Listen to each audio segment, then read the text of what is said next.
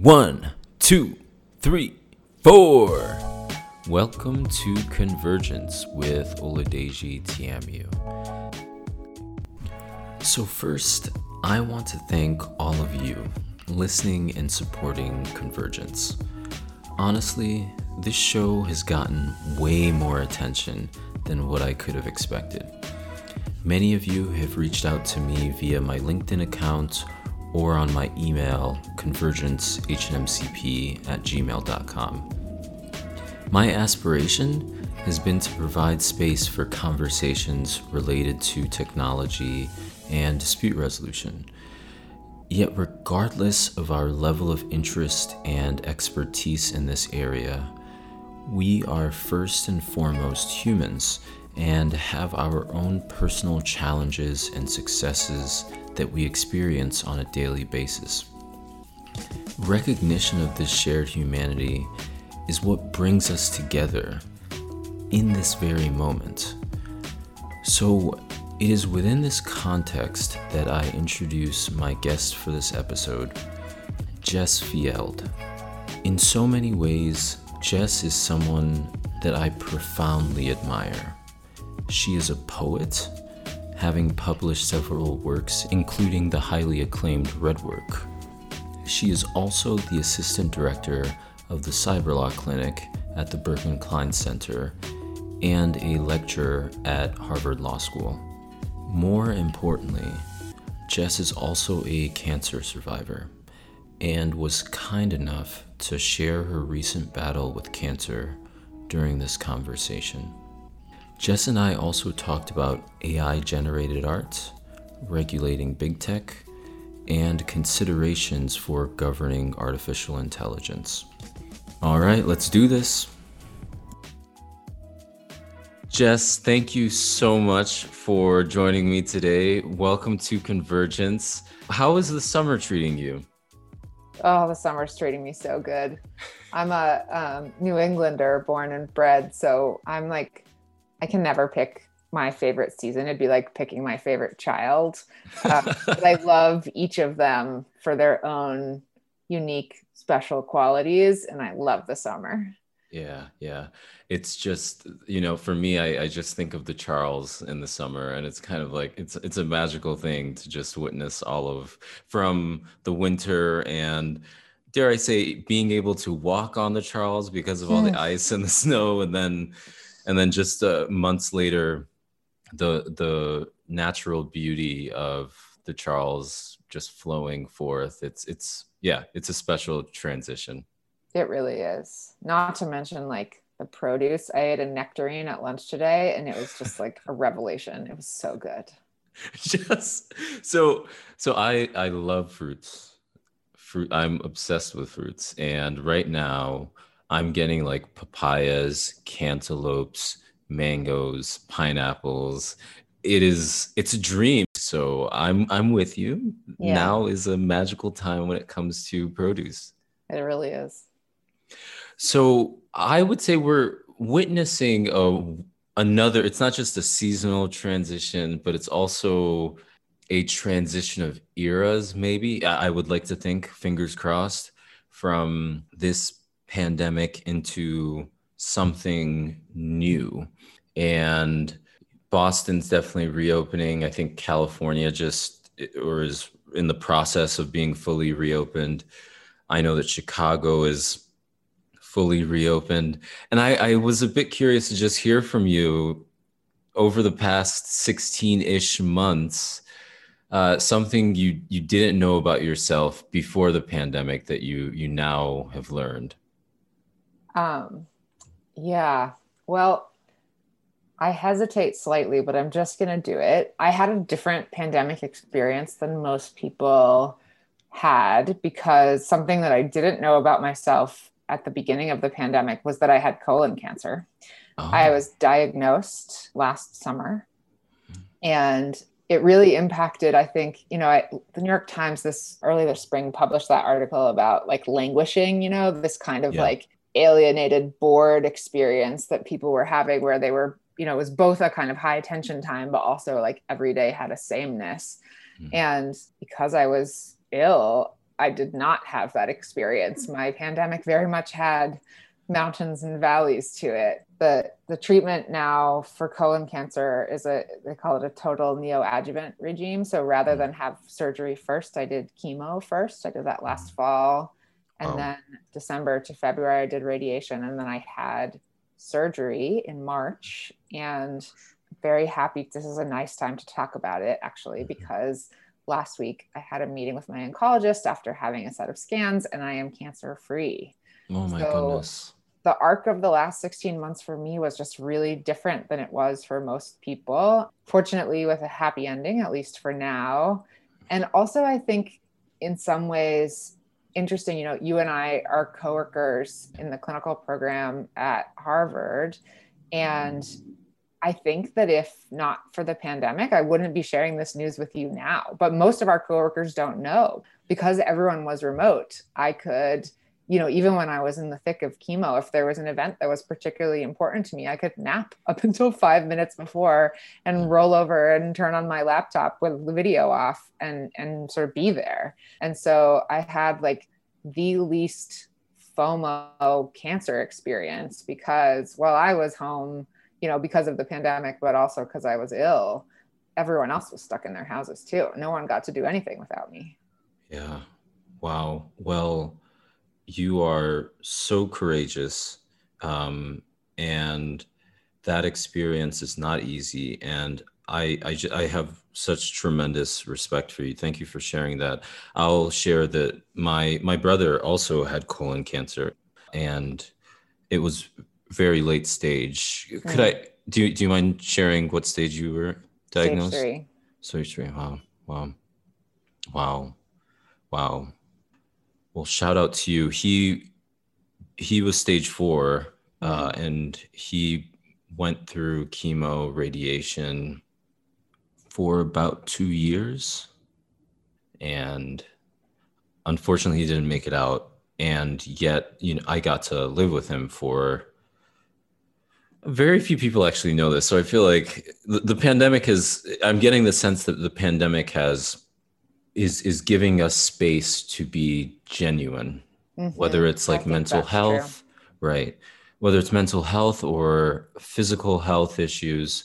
And that's something I'm really hoping that we hold on to for the foreseeable future, to let people know that we're more than just like how we present in work. We're bringing so much to the table than just 9 to 5 or whatever flex work situation you have. And I was really grateful because for him, I got to spend a year living with him. And the courage of anyone in going through chemo, it wears and tears on you. And it's very rare that at least he was excited or looking forward to the next session. And he stuck with it, right? Like he kept going. And there's just a certain level of nakedness, almost like you're stripped down a bit, and to still be sincere in the battle through all the doubts and all of the pain. Yeah, it's not an easy process. How were you mentally going through things? Well, first of all, I'm so sorry to hear about your brother's loss, and so glad that you were able to be with him in that time. I'm sure that he felt your support acutely, because you're right. It was such a challenge.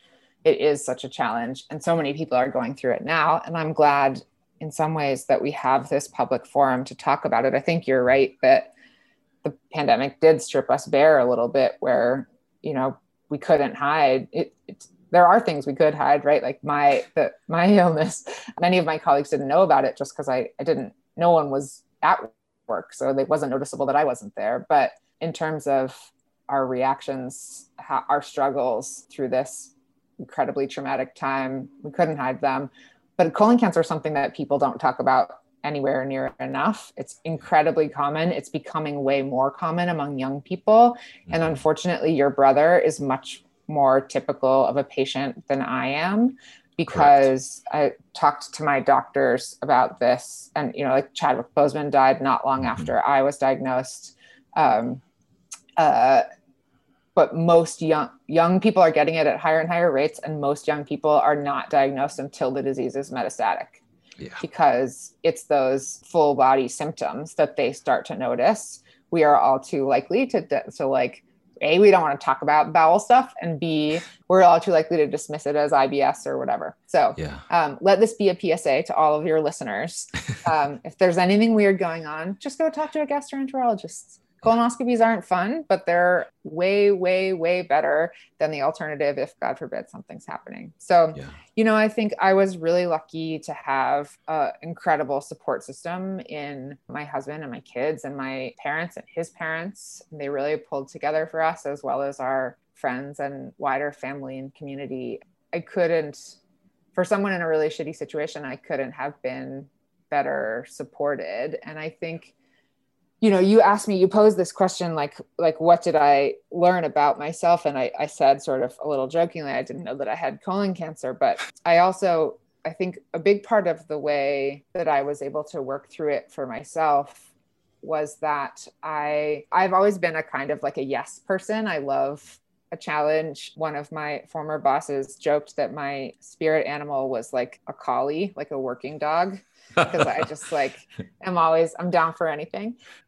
But being ill, I just didn't have that capacity anymore, right? I couldn't juggle 13 different things at the same time. And so I had to really get serious about what are my priorities? What are the things that I'm unwilling to compromise on? And then what are the things I'm going to just let slide?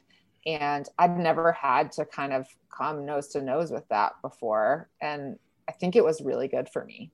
I think it was deeply humbling and incredibly challenging, but I think it brought a lot of things clear about where I want to put the limited time that I have on this planet, what I want to invest it in. Yeah. So those moments really highlight how life is so fragile. And, for me, before my brother was diagnosed, I felt invincible. And I thought, he was diagnosed when he was 32. Mm. Um, so I viewed him as invincible, and I thought I was invincible. And spending time with him and seeing the ebbs and flows, the highs and lows, gave me such profound appreciation for life in whatever form it is, even if you just got out of chemo and you don't want to see anyone, you don't want to talk to anyone, there's no smile, you just want to go lay in bed, Mm. versus like being full of energy. There were times where he thought things were getting better, and there was a certain level of exuberance that he had. So just seeing like all of these emotions and all of those experiences in a short amount of time, it gave me such a new appreciation for life. Like, even if I'm feeling sick, or certainly after taking the second dose of the vaccine, I was like, oh my gosh, this is awful. But even in that pain, I feel profound appreciation for life, whether it's breathing, anything. So yeah, that really resonates. And you mentioned your family support, and I am also, this is something that's really underreported. There's so many people out there who are going through a similar situation. And I guess I'm just wondering, for someone who's in the middle of chemo, now that you're on the other side of it, wondering what advice you would give that person. I would tell them to be compassionate with themselves. And this doesn't apply to you only if you're going through chemo, but whatever kind of challenge you're undergoing. I have a vivid recollection of laying on the couch when on Shabbat, on a Friday evening. I didn't grow up Jewish, but my husband's family is. And his parents and my kids and my husband are all clustered around the freshly baked challah that my mother-in-law has made. And there's, they're got the holodeck over it and they're lighting the candles, and like thinking to myself, like, I could, like, it is physically possible for me to get up and go over there. Fridays were also my chemo day. So this is, I'm like back from the infusion, and really raking myself over the coals for not making the decision to do that. Mm-hmm. And as I look back at it now I'm feeling much more healthy and strong.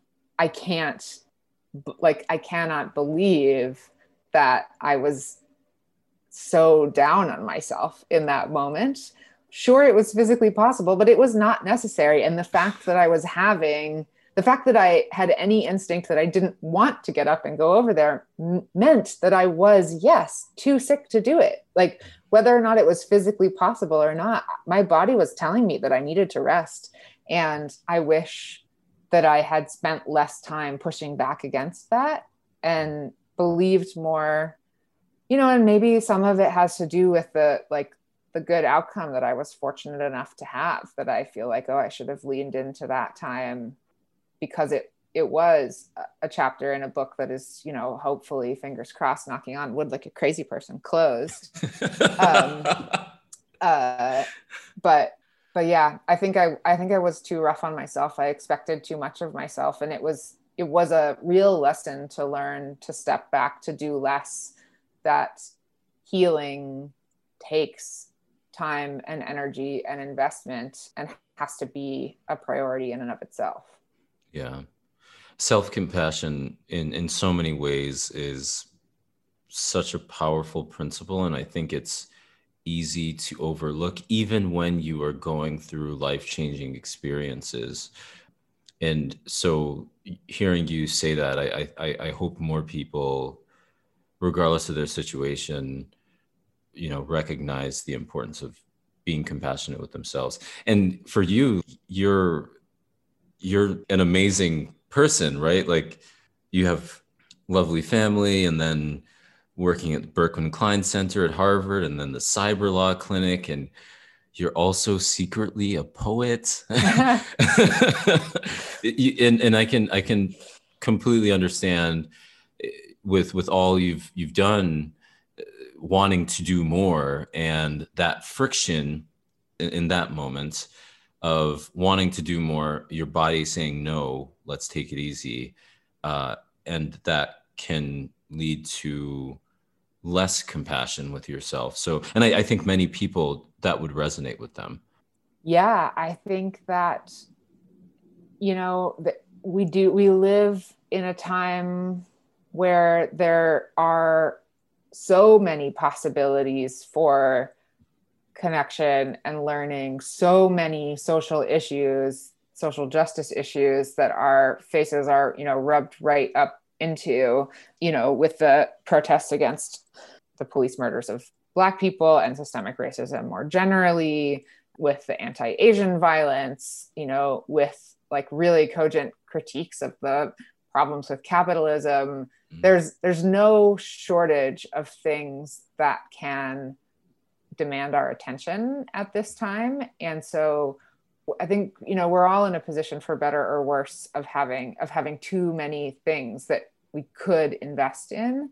Yeah. And I think unless we develop the skills to prioritize among them and pick our own battles, right?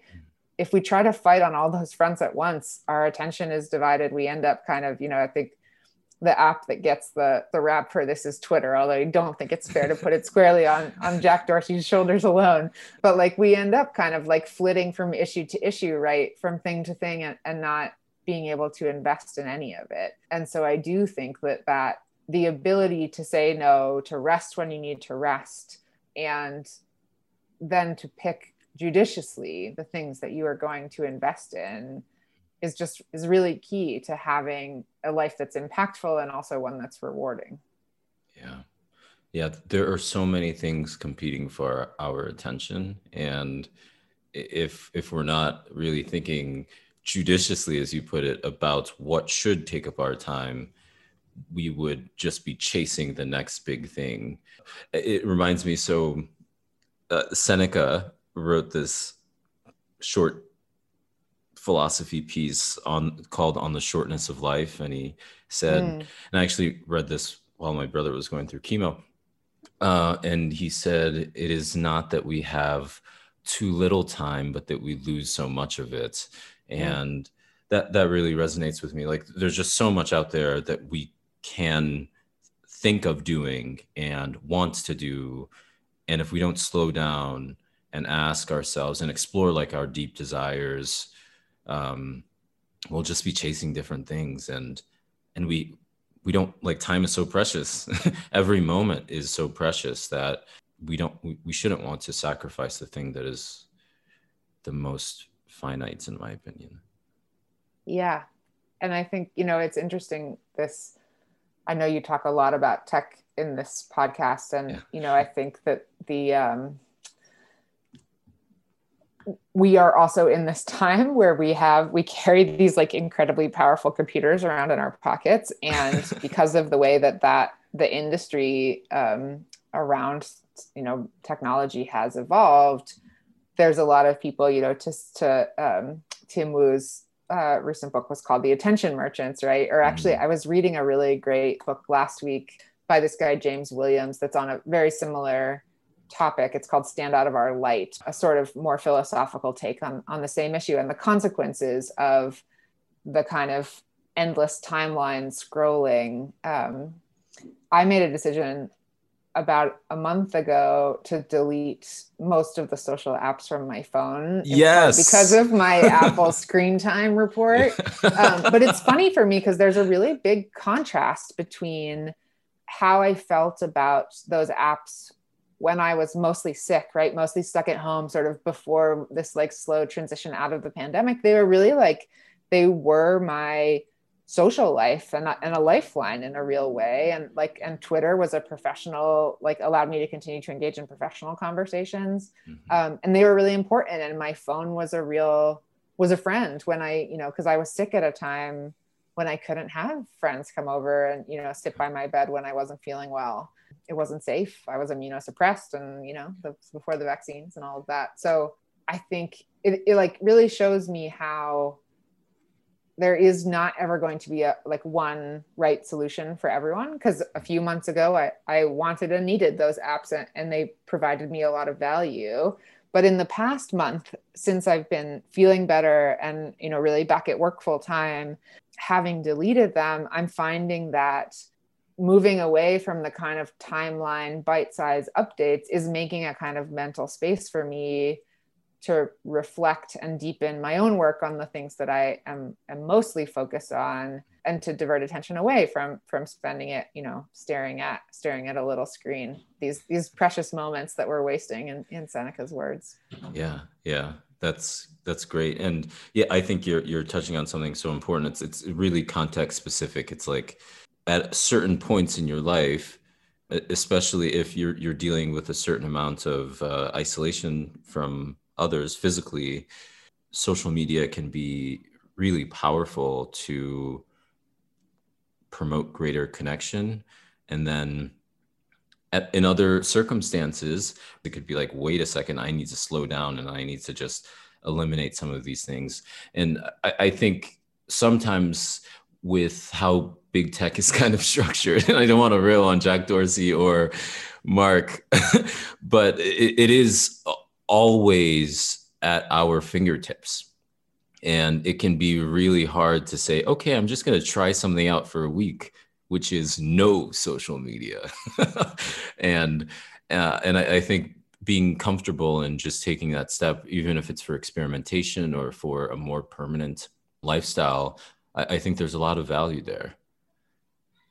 Yeah, I didn't think about it in a kind of concrete terms before I made the decision. I had gotten one of my screen time reports and it had gone up, and I was like, what am I doing for 3 odd hours a day? Like, what is this even? What value is this bringing to my life? And I haven't set hard rules on it. So like occasionally I have some people that I message with on Instagram. Occasionally I'll open it up in like the mobile web browser.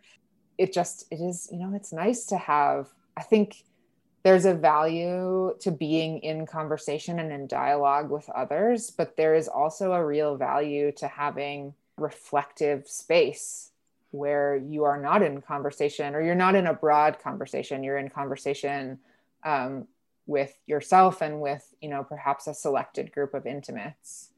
Mm-hmm. And that's just not, I think these companies, I'm like I don't know if I'm a tech optimist or a tech pessimist. I think I'm just like more of a tech like realist, because I do find a lot to appreciate in the ways that the internet connects us, and have since I was a kid. But right now, the main metric that they're good people who are working hard. They're working hard to do well as they understand it. And the main metric is this like eyeballs, time spent on platform metric. And that just, I think if this industry is going to serve us better than it's serving us now, we're going to have to figure out new value metrics to substitute for that. Because just, I can provide this feedback to Jack and Mark, but like the time spent on platform does not feel aligned with my values. It is not better for me to maximize the amount of time spent on Twitter. It definitely raises my blood pressure.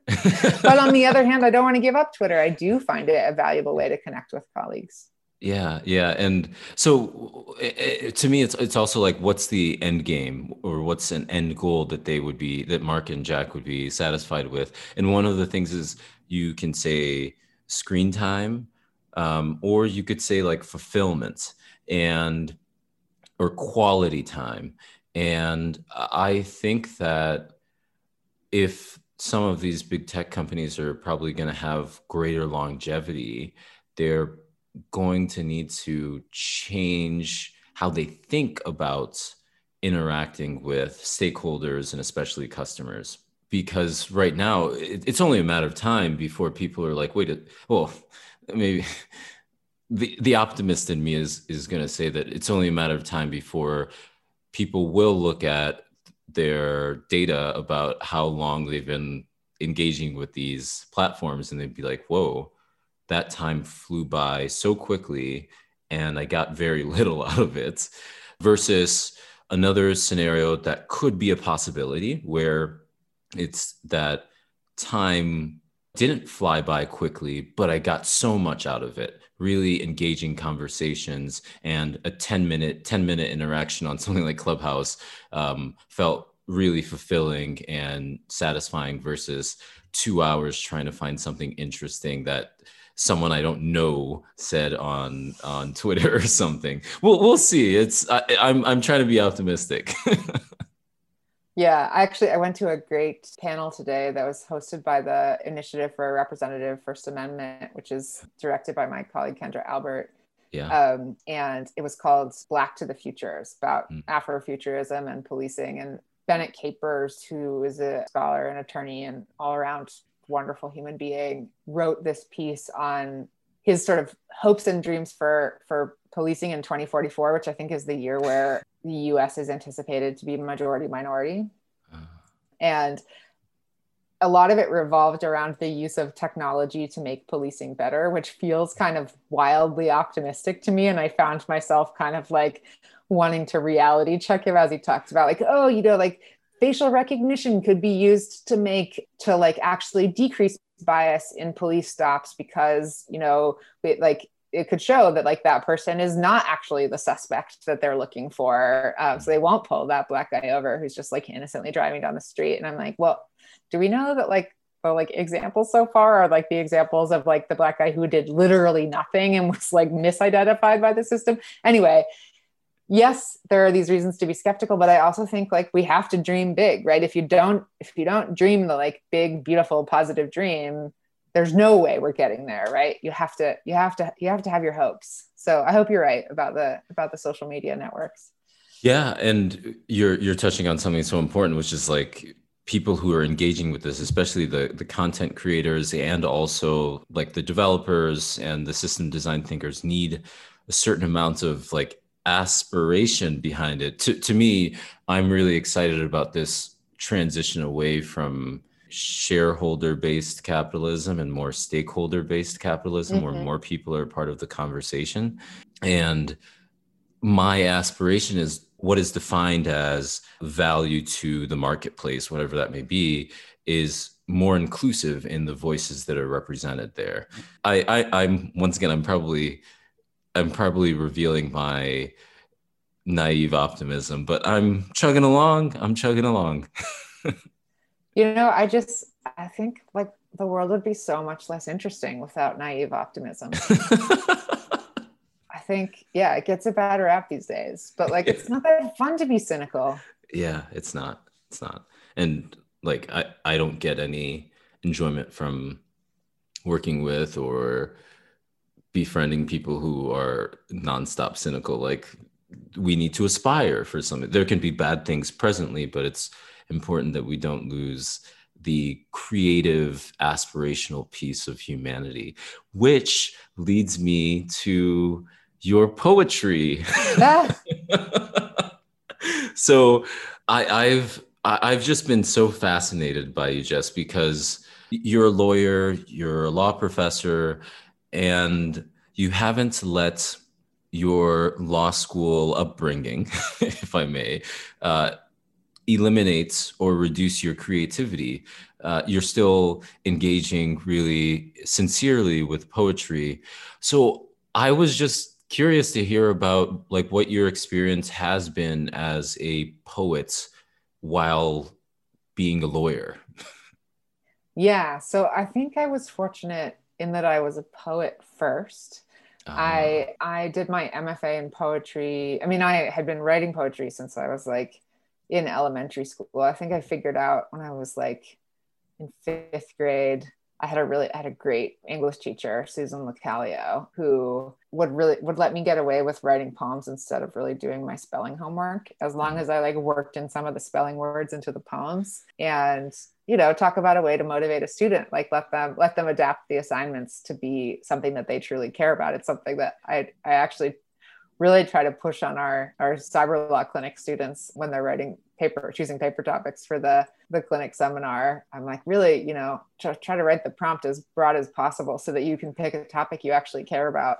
Because I'd so much rather read a paper that's a little bit outside my area of expertise, but something you deeply care about than you trying to sort of produce whatever 5,000 words that you think I'm going to appreciate. But yes, I've been writing poetry for a long time and I've worked in book publishing right out of college, and then got this opportunity to go to UMass Amherst and run the poetry magazine Jubilat, which is just wrapping up a like many decade wonderful run, but was at the time in the like early 2000s just about as cool as poetry magazines got, in my opinion. So I was the managing editor there, and that gave me a fellowship to do my MFA at UMass.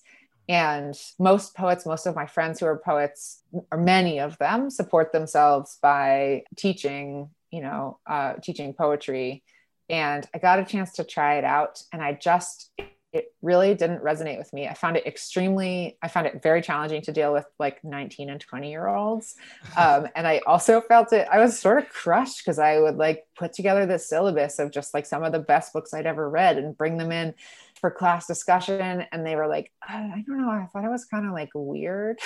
I was just like, oh my God, just tromping on me. And so I kind of was wrapping up my MFA, and I was like, what am I going to do next? And Jubilat actually published a lot of found materials, and also, did a lot of contracting with all of our contributors. And so we sort of had consistent legal needs. And it was something my grandfather and my great grandfather were both lawyers in rural Vermont and had really served their communities. And I was like, hey, the arts is a community I care about. Maybe if I became a lawyer, I would be able to really be of service in this space. And then I think just based on kind of the age that I was and the needs that the organizations that I ended up working for had, and the overlap between the arts and tech in terms of the relevance of intellectual property law, as I worked, on building expertise in the arts, I also found myself building expertise in tech. And so, for example, after a stint at a law firm, I worked in the legal department at WGBH, which is the public media station here in Boston, and while I was there, I worked on the American Archive for Public Broadcasting, which is a joint project between GBH and the Library of Congress to preserve and make accessible as much as possible of our like incredible heritage of taxpayer funded public media materials dating back as far as like public radio of the 1940s. And there's so many gems in there. It's really just incredible. All kinds of stuff on the civil rights movement, incredible interviews with writers, but also really huge IP issues with all of this old material with incomplete legal files. And so the Cyber Law Clinic was actually, we were a client of the Cyber Law Clinic. So that's how I came to know it first as a client, and then ended up moving across when there was an opening that was a good fit for me. So I've sort of like wandered between and betwixt things. I've had a career that I think, well, few would have seen as likely at the time that I was building it, myself included. Sometimes I say I like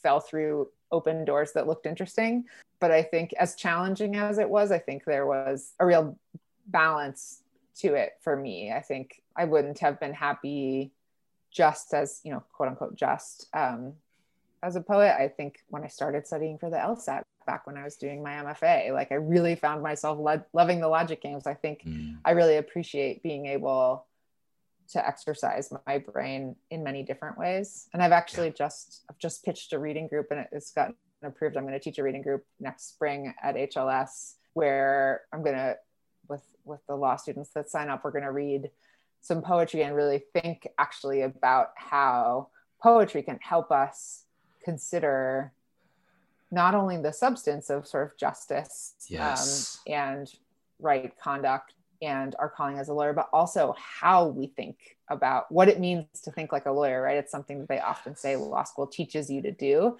but what is it to think like a lawyer? What is it to think like a poet? What is it to think like yourself? What do you think like if you are left to your own devices? So I'm really excited. It's something I've done some reflecting on, but I feel like as a class, we're really going to be able to dig in and get somewhere. So Jess, you're basically saying, you're telling me that I should quit my job and re-become a student so I can take this reading group, because that sounds amazing. Basically exploring poetry, law, and I'm sure you're going to incorporate technology into all of it. And I feel like there's such a great need for expanding what we consider thinking like a lawyer is. The history of that phrase, thinking like a lawyer, I think is really one-dimensional. And that reading group to me just sounds like a great opportunity to introduce more ways of thinking like a lawyer, other ways that new disciplines or previously unconsidered disciplines inform what it means to think like a lawyer. That just sounds amazing. Well, you should come. You don't have to be a student. I'm pretty sure I'm the instructor. I think I get to say who can come. You can definitely come. So yeah, I think it'll be really interesting. And I couldn't agree with you more about thinking like a lawyer. I think oftentimes the kind of legal culture, the like particular orientation of law schools and frankly, the legal academy is deployed in a way that is exclusionary, right? But the way the like quote unquote, like the stereotype of thinking like a lawyer is this really oppositional, argumentative, classically rational way of thinking that, you know, at the risk of, you know, I don't want to go too far, but like has ties to white supremacy, right? Like it has aspects of white supremacy culture to it. I'm not saying that that's the only way it can be deployed. I think that there are many examples in history of people who have deployed that kind of thinking and argumentation to a social justice benefit. But I do think that we do ourselves a disservice as educators and as a legal profession if we don't make space and acknowledge during law school and throughout the profession that there are many ways that people can bring and add value to this, and that not everyone has to be a legal academic or an appellate litigator, that there are lawyers who are conveners, who are people, who are experts at dispute resolution, who are business people and entrepreneurs.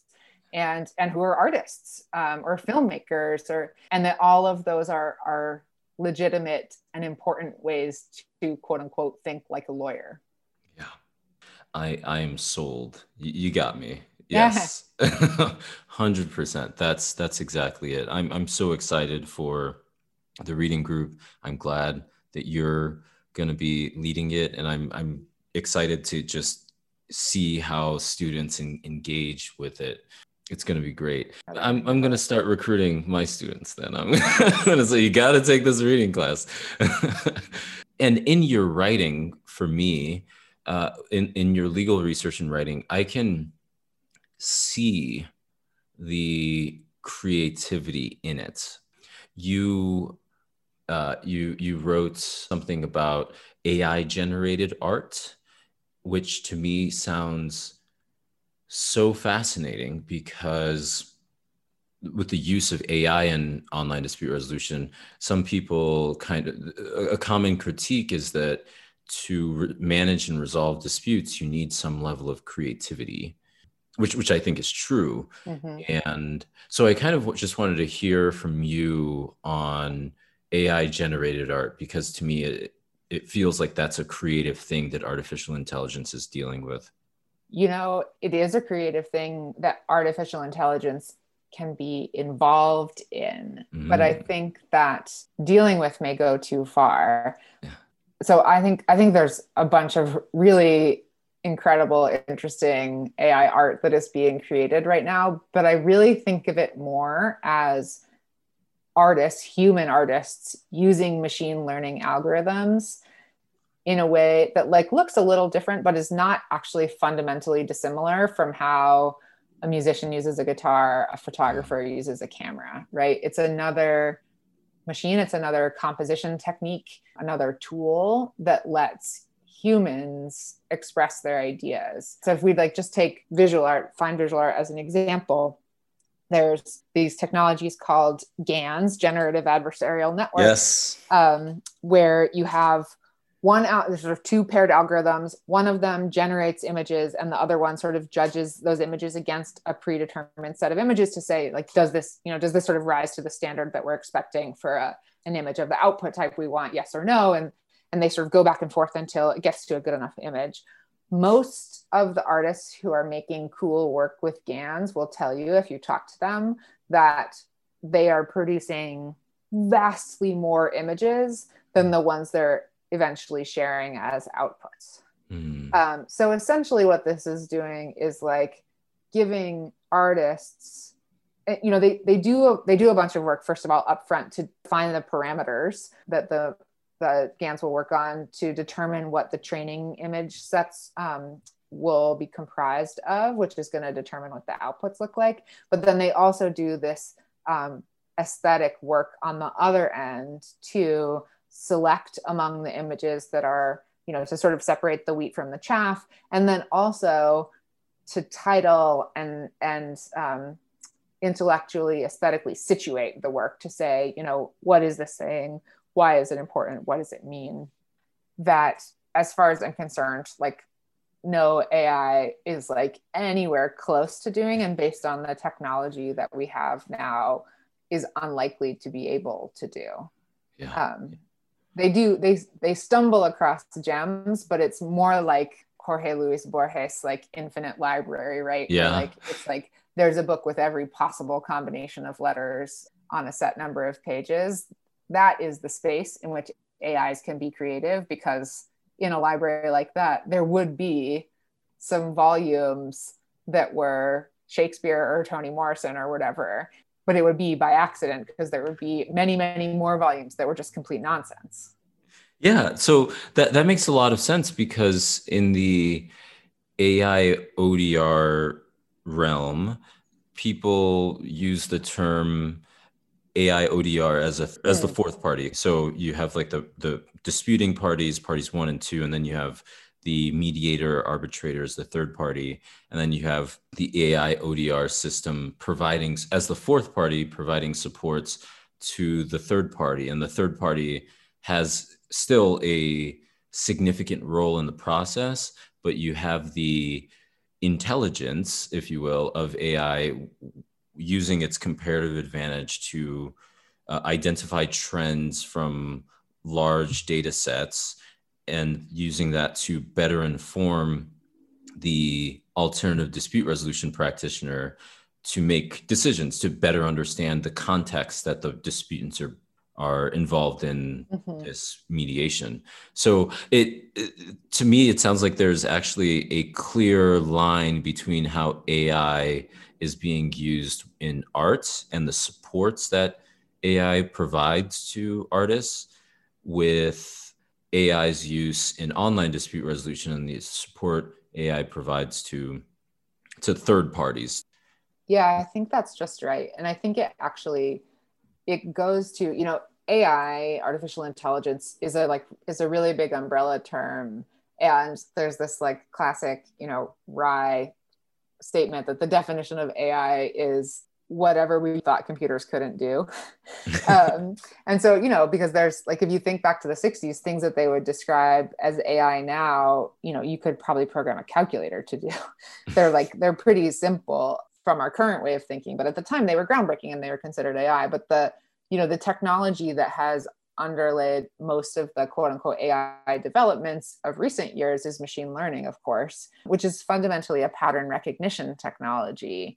And so it makes a lot of sense to me that is kind of has a role as the fourth party in AI ODR, because it can look at these big data sets and say, oh, actually, when people are disputing for approximately this amount of money, and there's something about whatever, a vehicle involved, actually it goes this way usually. And they might spot a pattern that based on that larger data set, the professional, the third party wouldn't have. And similarly, I think young American coder and artist named Robbie Barrett, who's done a lot of work with GANs, training them on classical Western artworks, mostly paintings. And they produce these kind of sumptuous forms, but non-human forms, right? So that the AI there, the machine learning program, is recognizing these rich colors and skin tones and these kind of rounded shapes, but it's not interpreting the parts of the pattern that a human eye seem key, which is right, you need a recognizable body. And so it has both the possibility of giving us this thing that feels really fresh and new and kind of exciting, and a kind of new insight, but also the possibility that it just produces something that's fully off base and not interesting, right? Like that classic example of, now classic, that's only a few years old, of the hiring algorithm that looked at the resumes of people who had previously succeeded at Amazon and was oh, you know what you need to do to make people succeed is hire men. Right? So the AIs, these machine learning networks, they don't have value judgments at all. They just evaluate patterns that exist in the data. And so they're very suited for some purposes, particularly when they're paired closely with a person who can bring that judgment to them, but deeply unsuited to other purposes.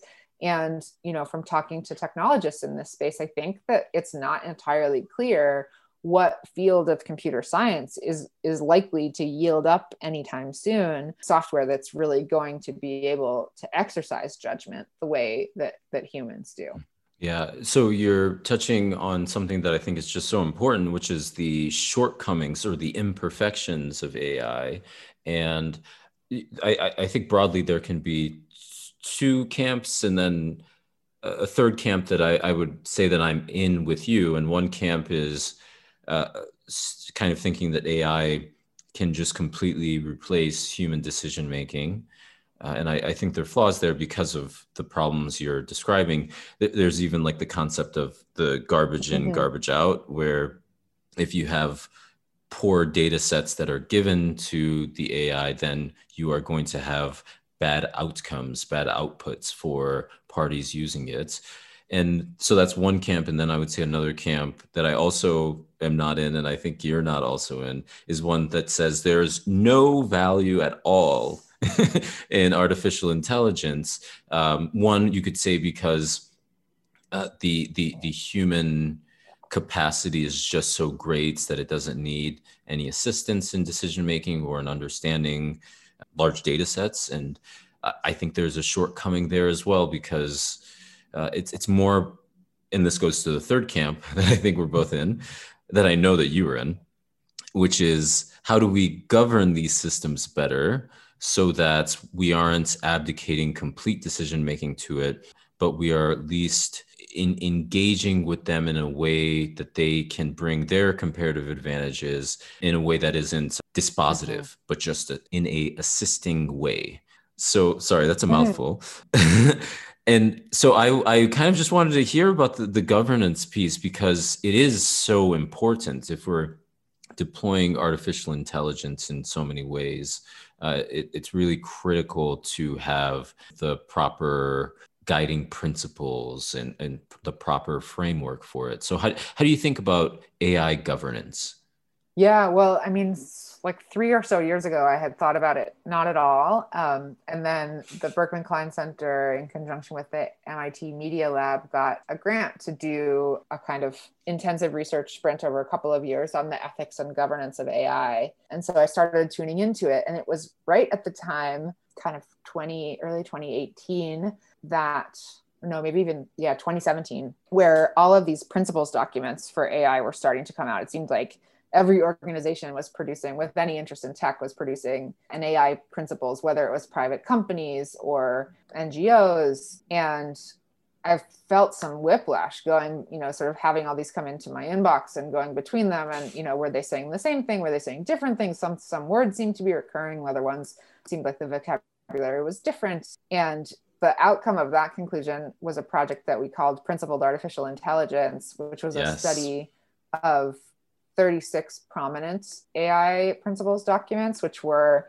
as diverse as we could make them across stakeholder group, geography, time, and other factors, while sort of emphasizing the documents that were among the sort of leading documents in the field that were likely to be kind of touch points for readers. And together with a really incredible research team, including Hannah Hillegas, Adam Nagy, Nelia Akhton, Madhu Srikumar, and others, we coded these documents and then did an analysis of them to kind of understand whether there were kind of key themes emerging. And I would say we did identify key themes, including bias and non-discrimination, fairness and non-discrimination, which was represented in every single one of the documents, the only theme that was represented in every single one of the documents that we looked at, along with things like privacy, transparency and explainability, human control of technology, the promotion of human values, and more. But the other thing that work uncovered was that, in spite of, putting together a very multilingual research team that came from all over the world, we were not able to locate any documents that met our definition of AI principles from the entire continent of Africa. And there are a couple of African governments that I know have AI principles documents in the works still at this point, that we knew even at the time, like the Kenyan government was working on one. But what that taught me was that, in some ways there was a conversation that many were inclined to describe as like maturing, right, around what these core values were in the governance of AI. But that we were also, if we allowed that to be kind of the end of the sort of creative piece of the conversation around AI governance, we were going to really fall short, because many of the people who are likely to be most impacted by AI were not yet part of the governance conversation. It's a criticism that the human rights standards are, is often levied at human rights standards, because they were sort of drawn up, but primarily by folks in the West and then deployed on folks in the majority world. And with AI, I think of AI in many ways as being primarily an efficiency tool, right? It allows whatever a person or an organization is doing, it allows them to do it faster and bigger. Whereas in social services, if you have one caseworker, if you program an AI to replace that caseworker, it can go through a lot more cases than she ever could in a single day. And that means that marginalized groups are likely to suffer the impacts of AI more pronouncedly, because that's where governments, organizations, companies look for efficiencies first. And so it becomes really important and has been kind of the focus of my work since the publication of that paper, to think about how can we make the AI governance conversation more accessible? How can we lift up voices of marginalized folks, Indigenous folks, impacted folks in this conversation, and really ensure that they play a key role in setting out what the governance should be? Yeah. So first, I'll just say that your work and your team's work with Principled AI is amazing. It's just, even from a design level, the charts you use and the representations you use, it's beautiful. And then on a substantive level, it is so important. And I think, well, so if my knowledge serves me correct, this was published maybe like a month before the start of the pandemic, right? Yeah, January 2020. Yeah. So Yep. an odd time to publish, and I'm sure no one could have expected what would start happening a month or two later. But on a substantive level, I think the paper is just phenomenal, and many conversations around AI governance in recent history have been more focused around kind of the stakeholder engagement. And stakeholder is usually, I don't want to throw shade on the past, but to me, stakeholders The past is a usually. pretty shady place. Thank you. Yeah. Uh, Usually, like the stakeholder definition is pretty limited. And so I think it's critical, the approach that you took and your team took in this paper, to think more expansively about stakeholders. It may not just be the stakeholders currently engaging with it, but it's also the stakeholders who in the future will be engaging with it with the same amount of frequency or even more frequency as some stakeholders are today. So one thing that I was thinking about, so when I was rereading Principled AI, because I actually saw it was shared with me last year. And so I was rereading it recently. And something that just came to mind was the connection AI could have within the historical context of thinking about the internet. And so recently I was once again rereading a Declaration of the Independence of Cyberspace by John Perry Barlow. And this is, I want to say, in the late 90s, early 2000s. Barlow is one of the founding members, or perhaps the founding member of the EFF. And one part of this declaration that he wrote was, cyberspace consists of transactions, relationships, and thought itself, arrayed like a standing wave in the web of our communications. Ours is a world that is both everywhere and nowhere, but it is not where bodies live.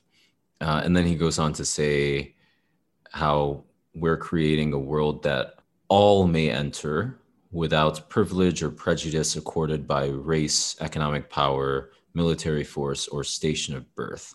And first, I just love that segment, because to me, the aspirations of the internet and technology is more inclusion. And he identified that from a early moments in the internet's history. So I was a bit curious just how you think potentially the relationship between his conceptions of what the internets could be or would become versus how you're thinking about principled AI in terms of like where more people are involved in the process.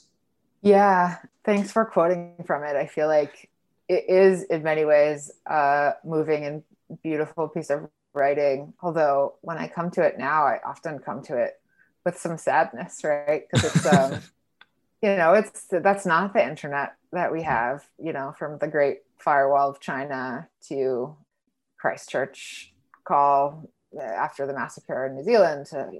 There's some horrifying stuff there. So, I think it articulates a beautiful dream, and a dream that I think has had glimmers of reality here and there.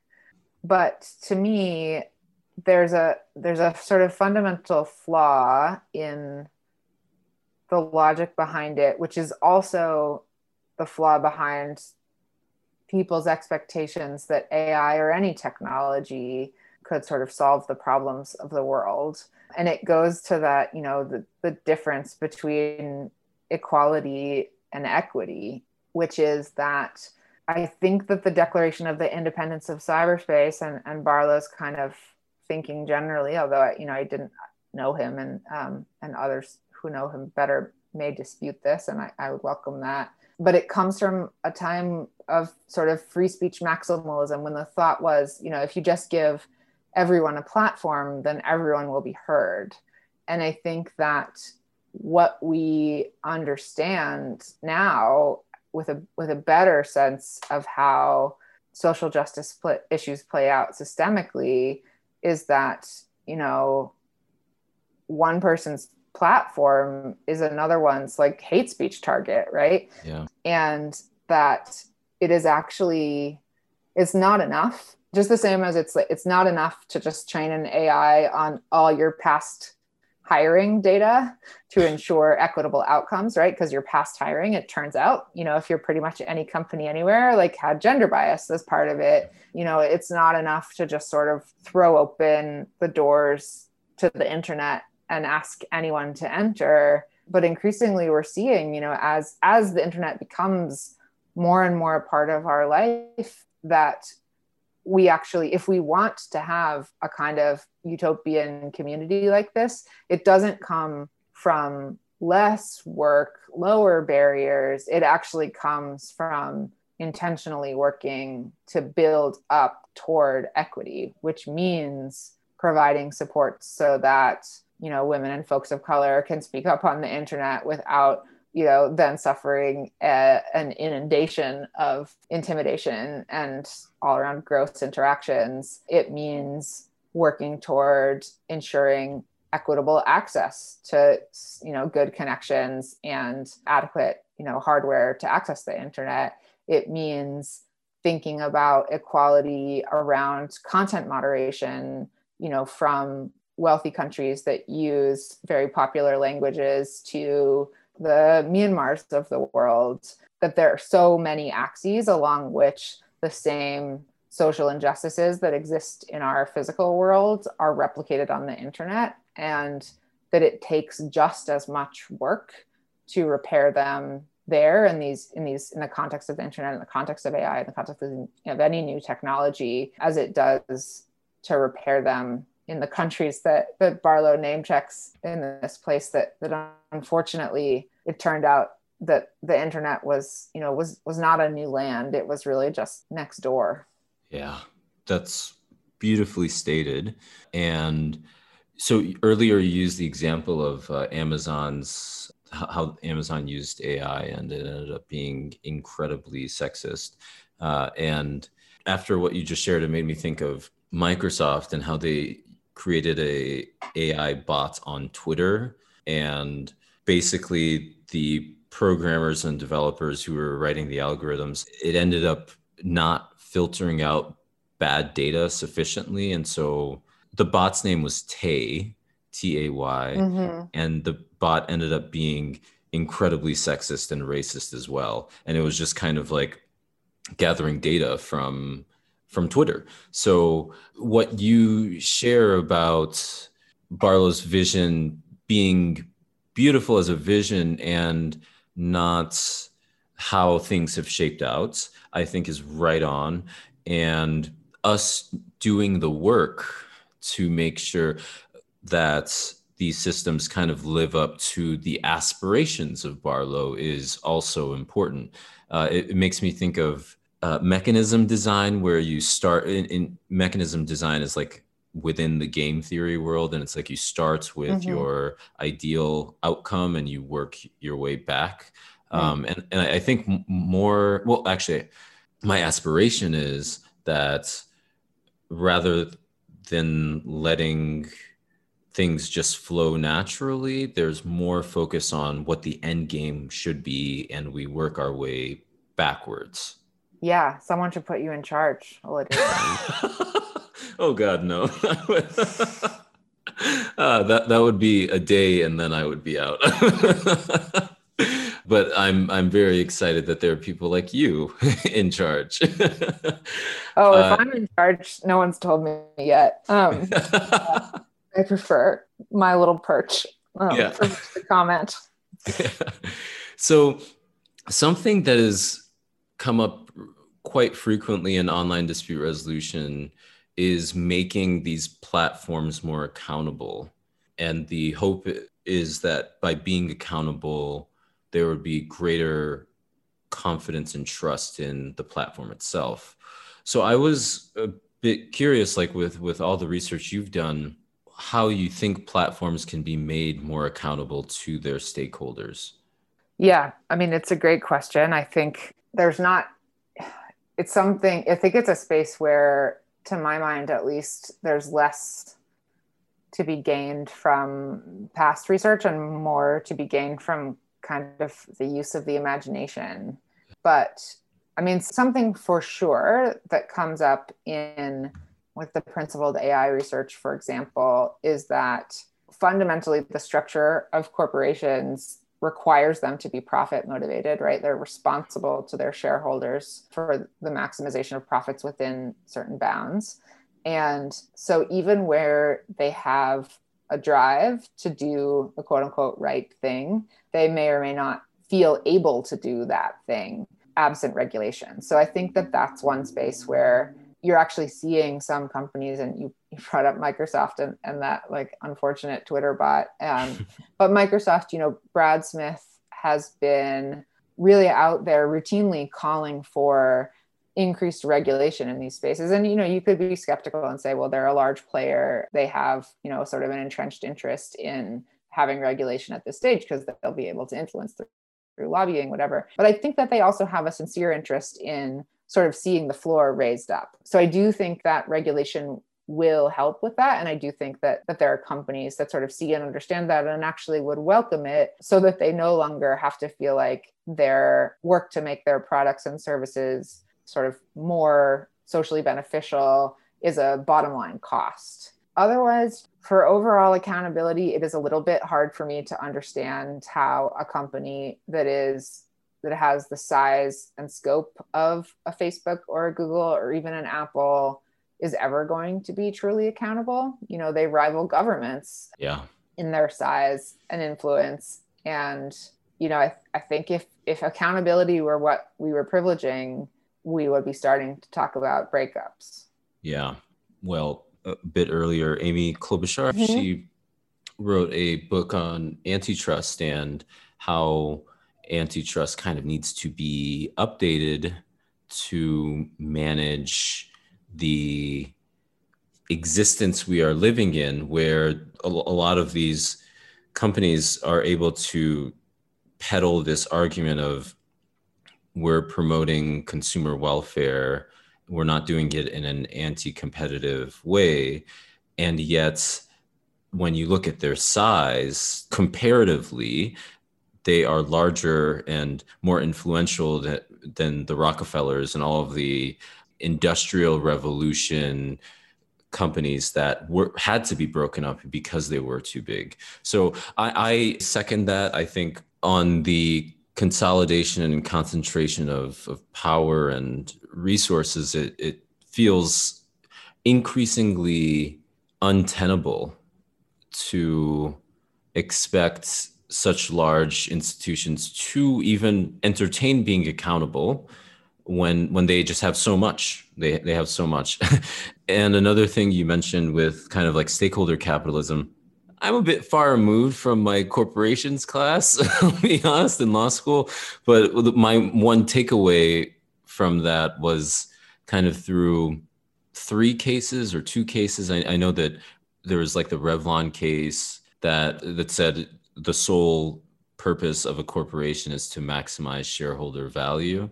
And with all that we have experienced over the past few decades, that to me doesn't really represent, I think, where the country currently is in terms of how they engage with these corporations. But I'm not on the Supreme Court. Yeah. Yeah, unfortunately. I mean, I think we are recognizing, you know, and I think there were moments where this happened, like in the 70s, you know, with the creation of the EPA, that Yeah. there are many things baked in to share price, but there remain very significant externalities that companies are just getting away functionally with not dealing with the current corporate structure. And I think, you know, as a result, you see a number of companies that do want to take a broader view becoming social benefit corporations. Yes, absolutely. Yes. So, Jess, I've taken up so much of your time. I truly think that I could speak with you for hours, and I don't. I'm not exaggerating at all. I think we could talk about these things for hours. I do have one final question for you, the Okay. ultimate question, and that is what you believe about the future of technology and dispute resolution, or the future of technology and law that very few people in your industry believe. Ooh, what a great question. I think I'm gonna like loop it back to like the poetry thing and Yes. say that I believe, I think in contrast to many people, many of my colleagues, that artists and poets and others who really exercise the creative as opposed to the analytical parts of their brains have a central role to Hmm. play in the future of law, technology, disputes, in really in building the future. Hmm. Hmm. I love that. And a prior guest, actually the first guest, Colin Rule, who is colloquially the godfather of online dispute resolution, Uh-huh. he said that he believes courts and dispute systems would incorporate virtual reality increasingly in the Hmm. short to medium term future. And I actually think that relates to what you just shared, because we have to think creatively about what is working well for parties, what is working well Mm-hmm. for disputants. And obviously there's the price point, right? I'm not a fan of Oculus and Facebook, but yes, it's rather expensive, and Oculus is, I think, one of the cheaper, or maybe even cheapest, VR Mm. headsets. And so it would be kind of hard at this point for that to be rolled out, especially in terms of like access to justice. But we do need to think a bit creatively about other ways that these parties can engage with court systems and dispute systems, and having more poets, having more creative thinkers, I think would get us there. I hope so. I do. Yeah. Well, Jess, I don't want to take up too much of your time. I'm immensely grateful for you. I think that you, in many ways, embody, this is going to sound very cheesy. You embody the courage that we need. Looping it back to the start of the conversation, chemo is not a fun process. To come out on the other side is filled with different emotions. And I hope and aspire for more people to have the courage that you have. And also, I would strongly recommend you to write a book or write a poem about some of these things that you've been engaging with recently. Oh, well, thank you for a tremendous conversation and for that very kind thought. Yeah. I will strive to live up to it.